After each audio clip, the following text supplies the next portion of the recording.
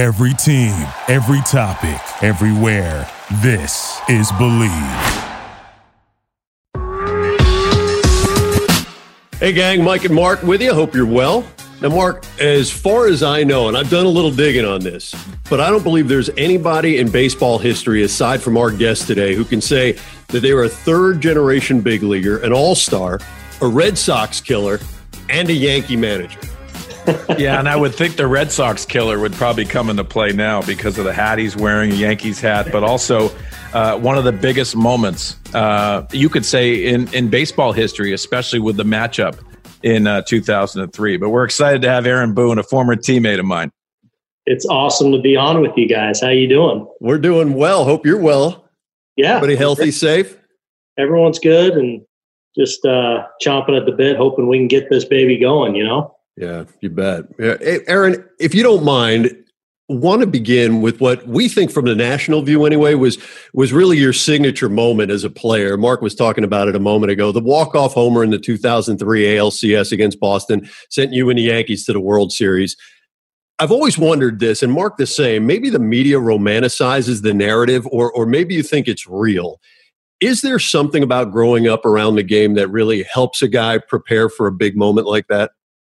Ooh, I don't know. I mean, look, everyone's kind of worldview or all the experiences we've had individually, I think, play a role in shaping who we become as, you know, whether it's in our profession and as players or as people. So, you know, I grew up in a clubhouse. You know, my dad's got to the big leagues in 1972. His first full season was 73, which is the year I was born. And, you know, he retired my senior year in high school. So it's all I knew. I was certainly comfortable in that environment and certainly shaped a lot of moments in my life. And I'm sure helped shape a little bit how I dealt with that moment. Aaron, you always think of that moment, especially in Yankees lore and having the ability to moment. And I love there's so many questions that I'd love to ask, but just take us into that 11th inning. You're asked by Joe Torre, your manager, go out there, take a whack at a knuckleballer, Tim Wakefield. Just take us into what you thought, even in the on deck circle. Yeah. Well, let me start. So I'm not starting the game, which, you know, is I'm getting my mind wrapped around that and trying to be prepared as a bench player that night when at that point I'm a regular player in my career. So I'm not used to that role, but I'm not in the starting lineup because I'm not having a good series. Enrique Wilson had amazing numbers against Pedro Martinez. So I'm trying to get in the moment and stay ready. And I know Sween knows about, you know, staying ready on the bench and being ready for a moment. I think one of the things that helped me in that game is I pinch ran in, I think, the ninth inning.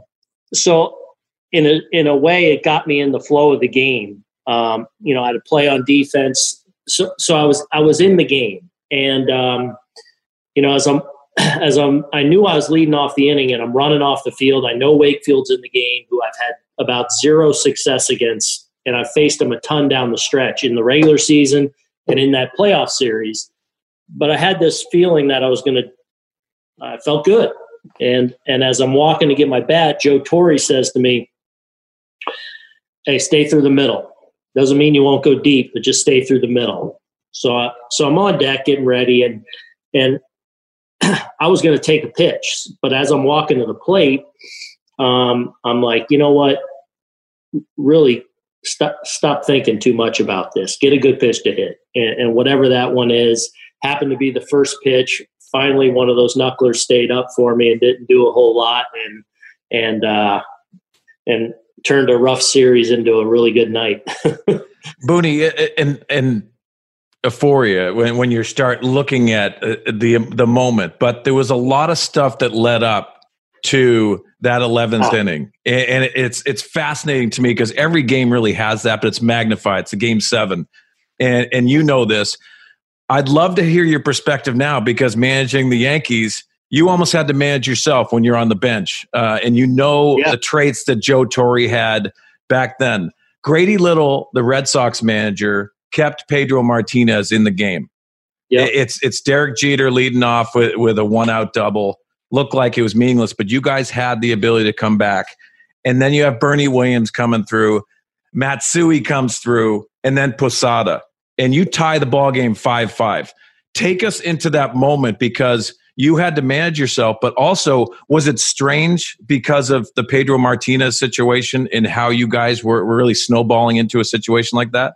Yeah, let me go back even further. So they race out to this big lead and get to Clemens early, and Pedro's rolling along like he does. And, for a minute over there, it's a little bit of a deflating feeling. I mean, this is just not going. We're supposed to win Game 7 at home here. This is not going how we thought.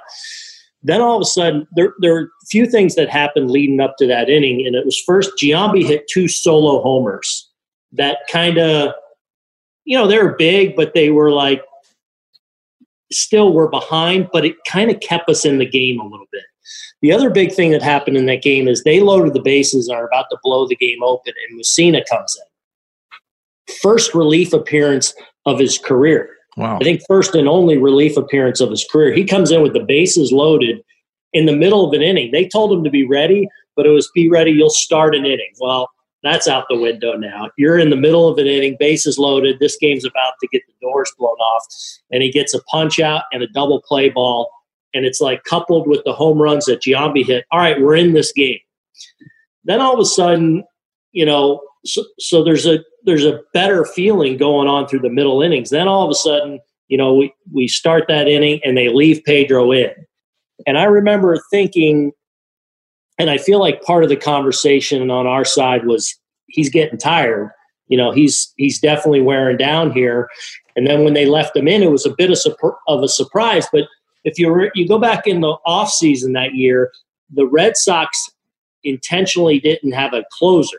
They were going closer by committee that year, and which led them probably to Keith Folt the next year, who happened to be on the mound when they won it all, when they finally won the championship the next year. So they had a good pen. They had Embry and Timlin, and those guys were good, but they didn't have the closer go-to guy. And I think that's part of what went into the decision a little bit is you got your ace on the mound, even though he's a little bit tired. We don't have that necessary go-to guy. He stuck with them. And, next thing you know, before you could think, it's a tie game and the roof's blown off this place. And what was an epic battle the entire year of back and forth in that series, we're tied going to extra innings to solve this thing. Mike alluded to your family and how important that was.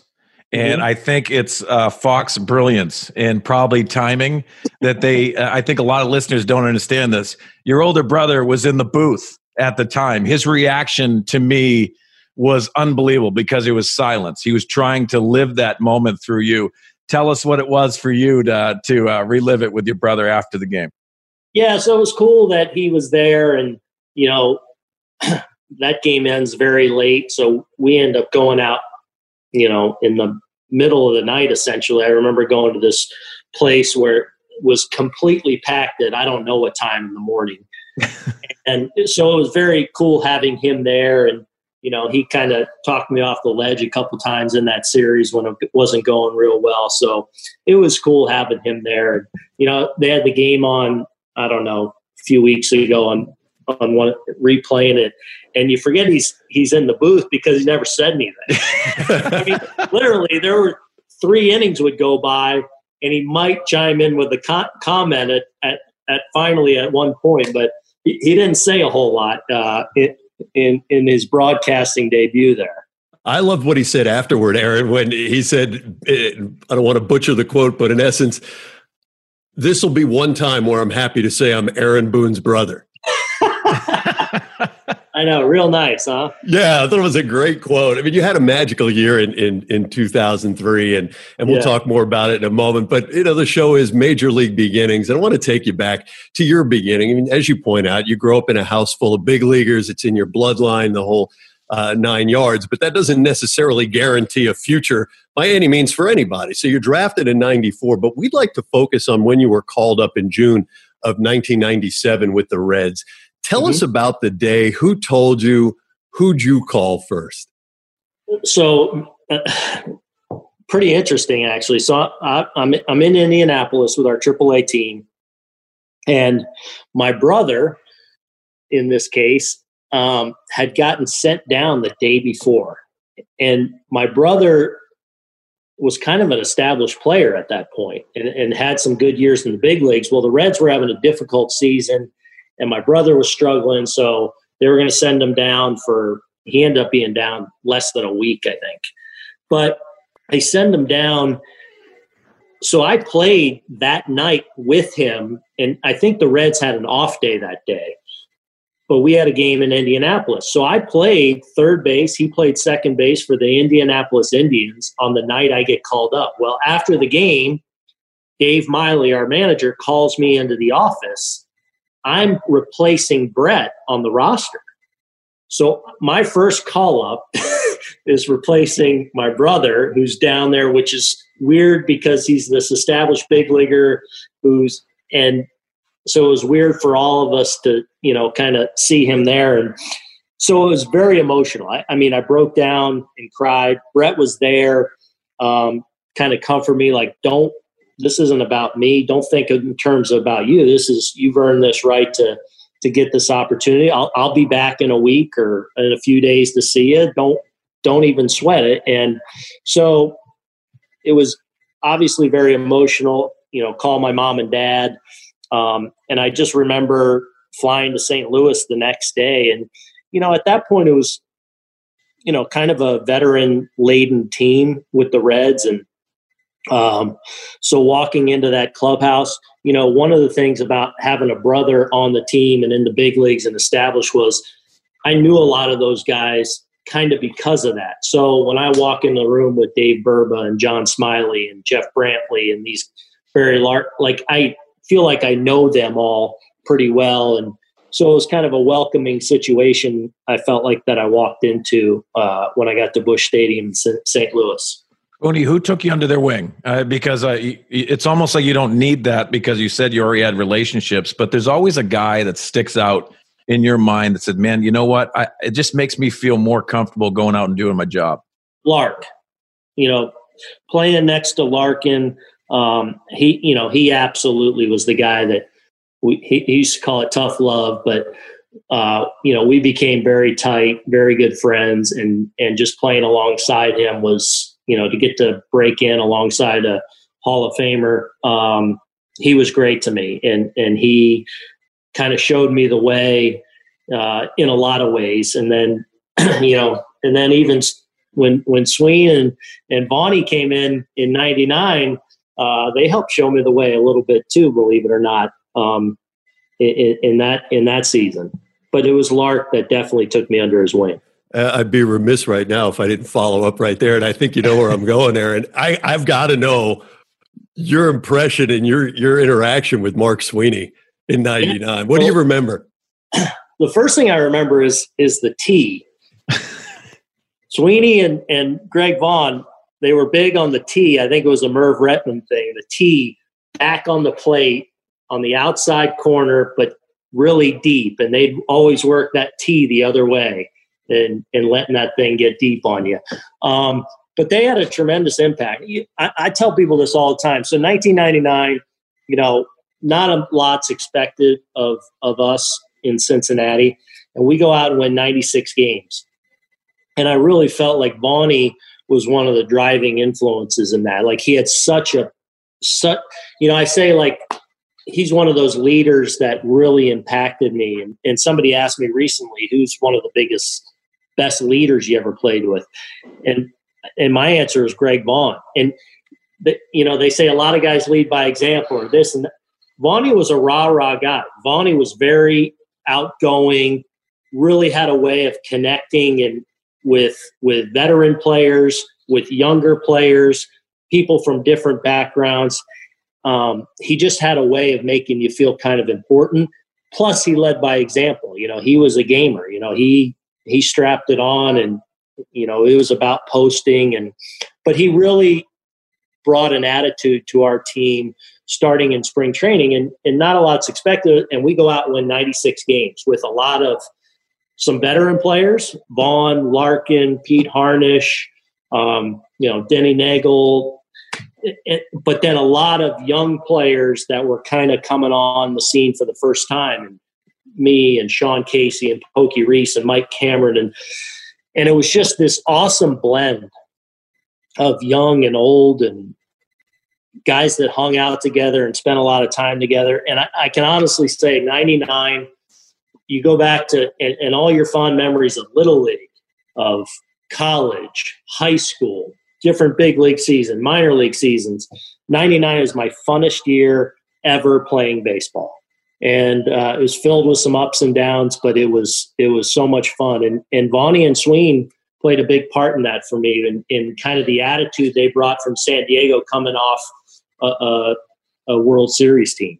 It's interesting, Boone, you say that. And I love that you gave credit to Greg Vaughn, because there's a lot of people that don't know about Greg Vaughn. Sometimes it was almost like he was stuffed away in different parts. And you talk about the batting tee, which I think is funny because I start smiling when I think of it.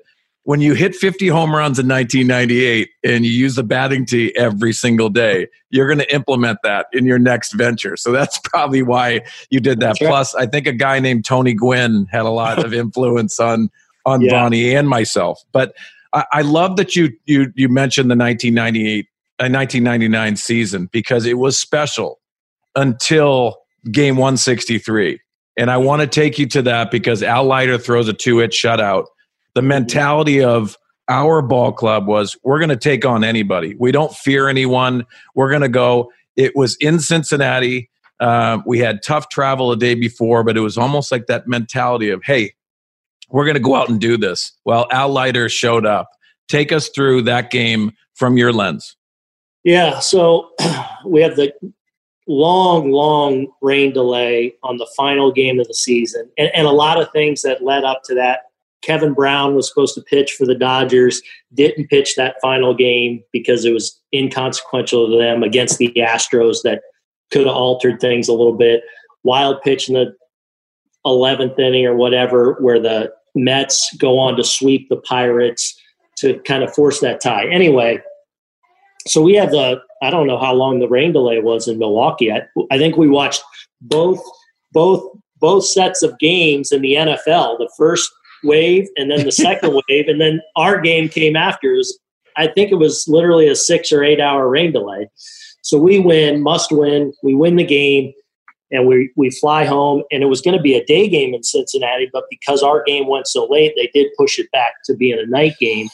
And I remember one of the great things about that 99 team was our mentality. Like it was the best team of, we just showed up and we're going to kick your ass. Like that was how we thought. And we didn't really care if we hurt your feelings, or it was just a team with this brash, probably naive swagger. We just liked playing the game and playing with each other.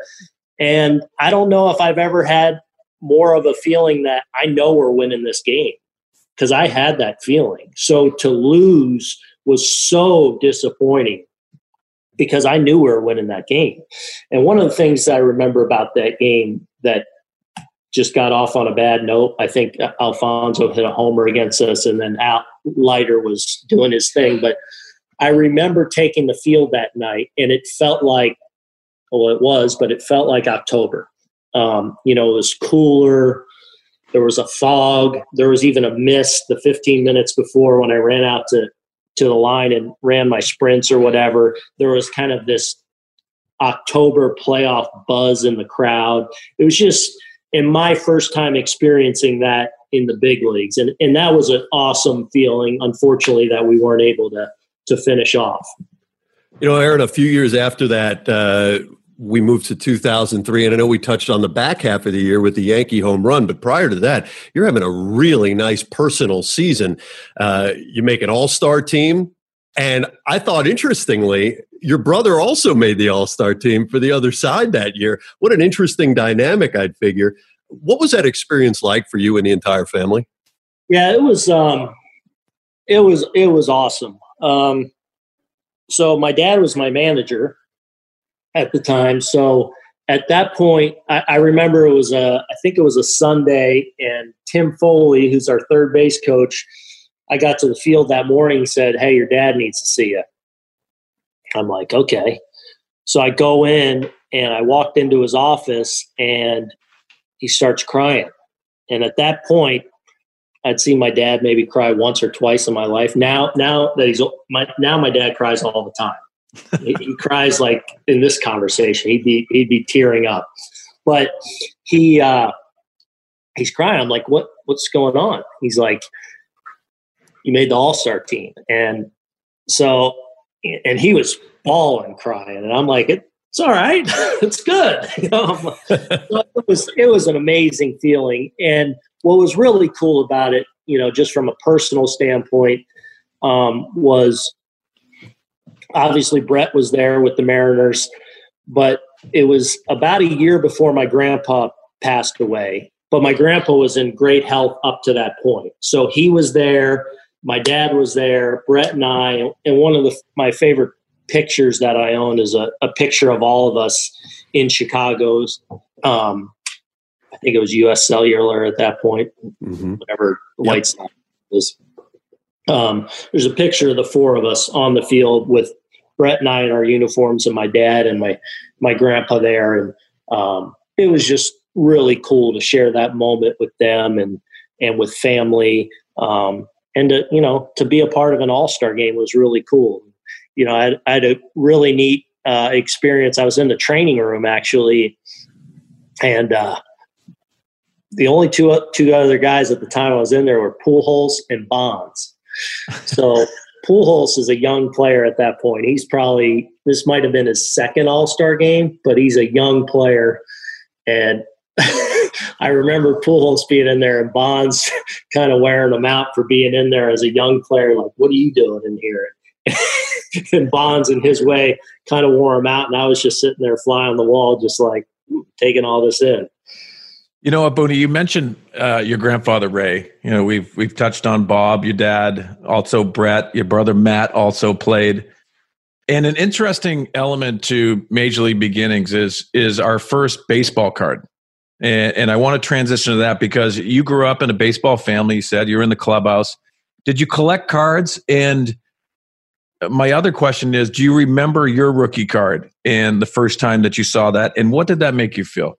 Yeah. Of course I collected cards. And there was a time in middle school or junior high school, about a 3-year stretch in that kind of 7th, 8th grade, where it was big, man.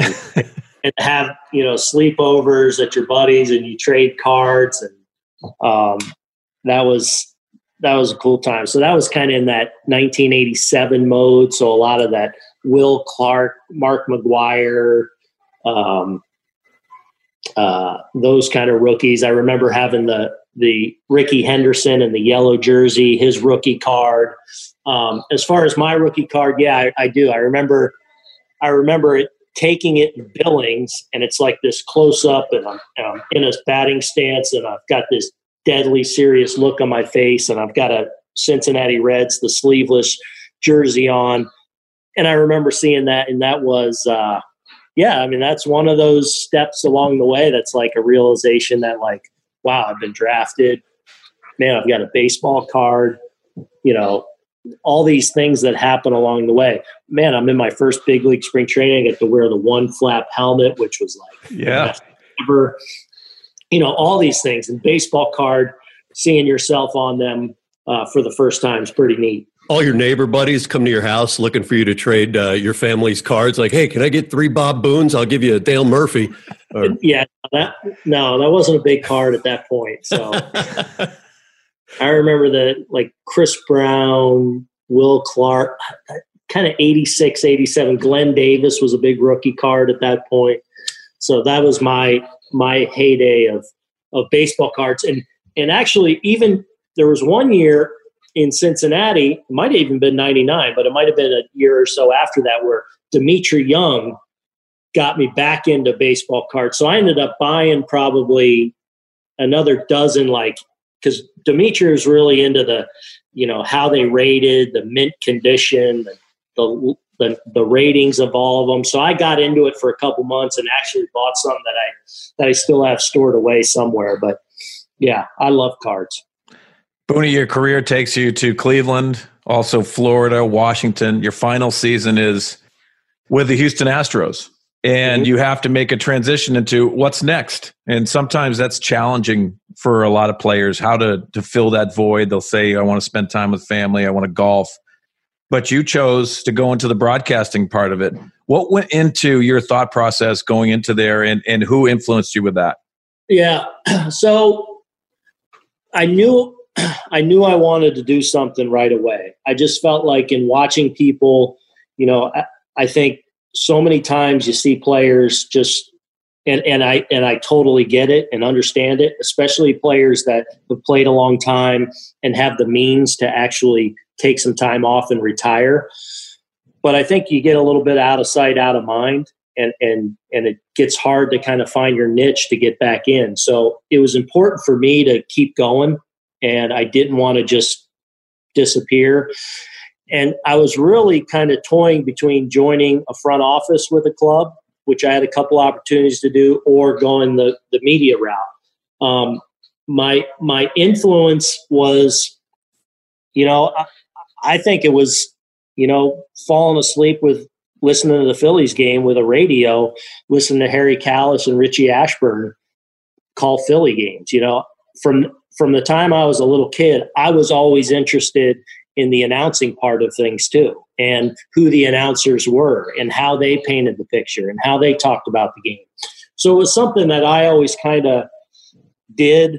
Not that I necessarily was, set on I'm going to join the media, but it was definitely something that I was always interested in. So had the opportunity to go on with ESPN and decided as a current player, I felt like that was the time to go do that. Felt like I could always go back and get with a club the other way at some point.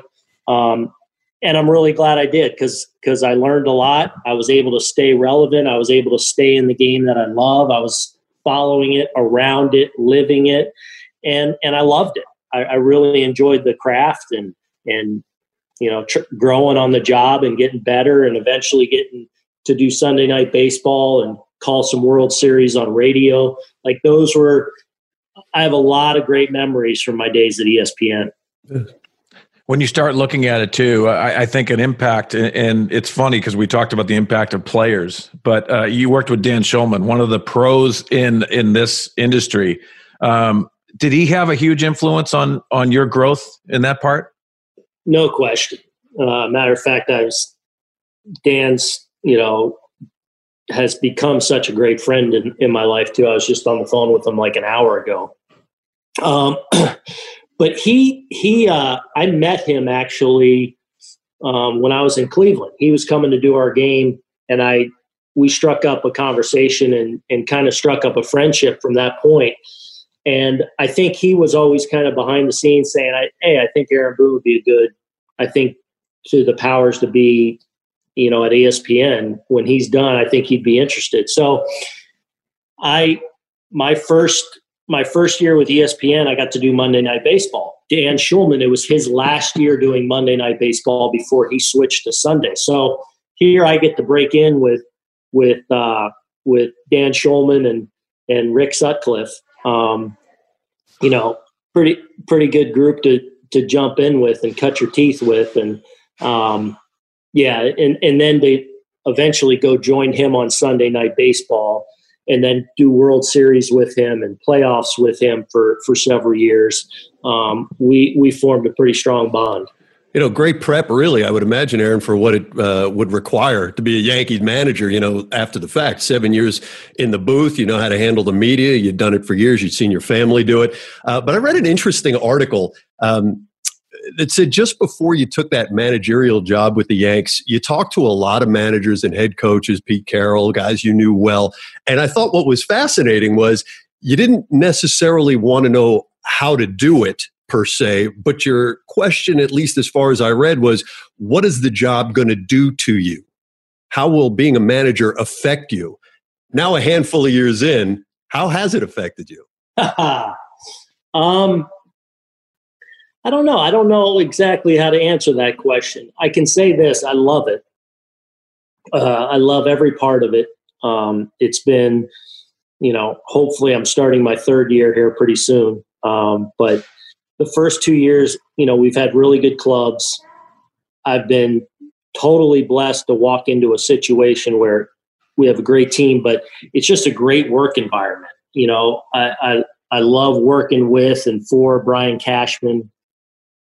The Steinbrenner family is really great to work for. I love my coaches. It should, and I tell people all the time, like, I love even the hard and crappy days. Like, and that's when you're in a place that you want to be, or a job that you love, is when the weeks, and inevitably you're going to face those weeks that are tough, that are challenging, that are hard. And I can honestly say I've loved coming to work every single day on the job. And, hopefully that continues. What it's done to me, you know what? I don't think I'm that much balder or grayer or anything like that.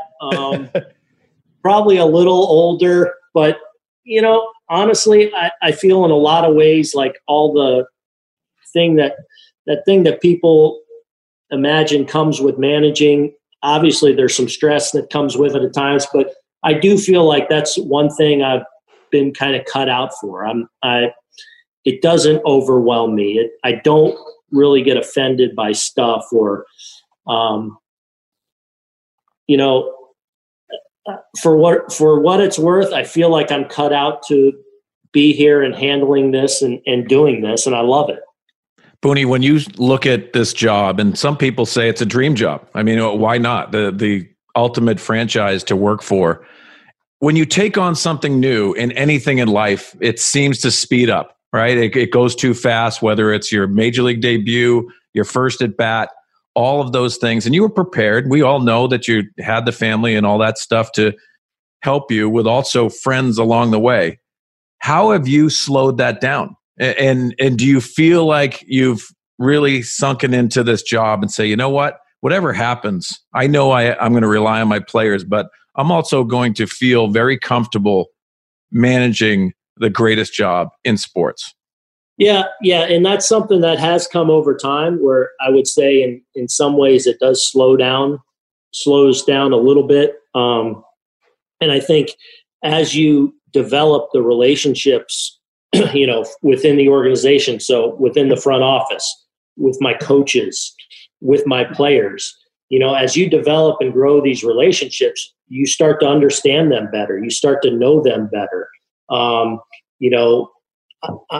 from Jump Street, and I don't think I'm a micromanager at all. And I think our coaches, I try to really empower our coaches to do their thing in their area. And, part of the reason I do that is because I feel like we have really good coaches that are really good at their job. I empower them and feel comfortable in the job, I guess.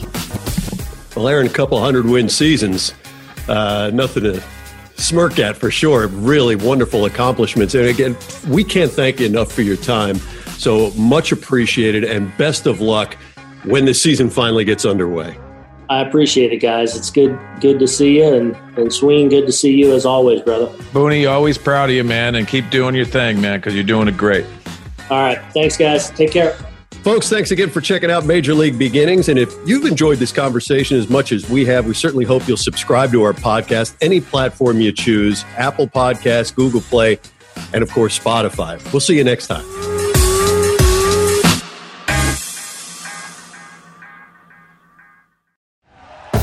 Thank you for listening to Believe. You can show support to your host by subscribing to the show and giving us a 5-star rating on your preferred platform. Check us out at Believe.com and search for BLEAV on YouTube.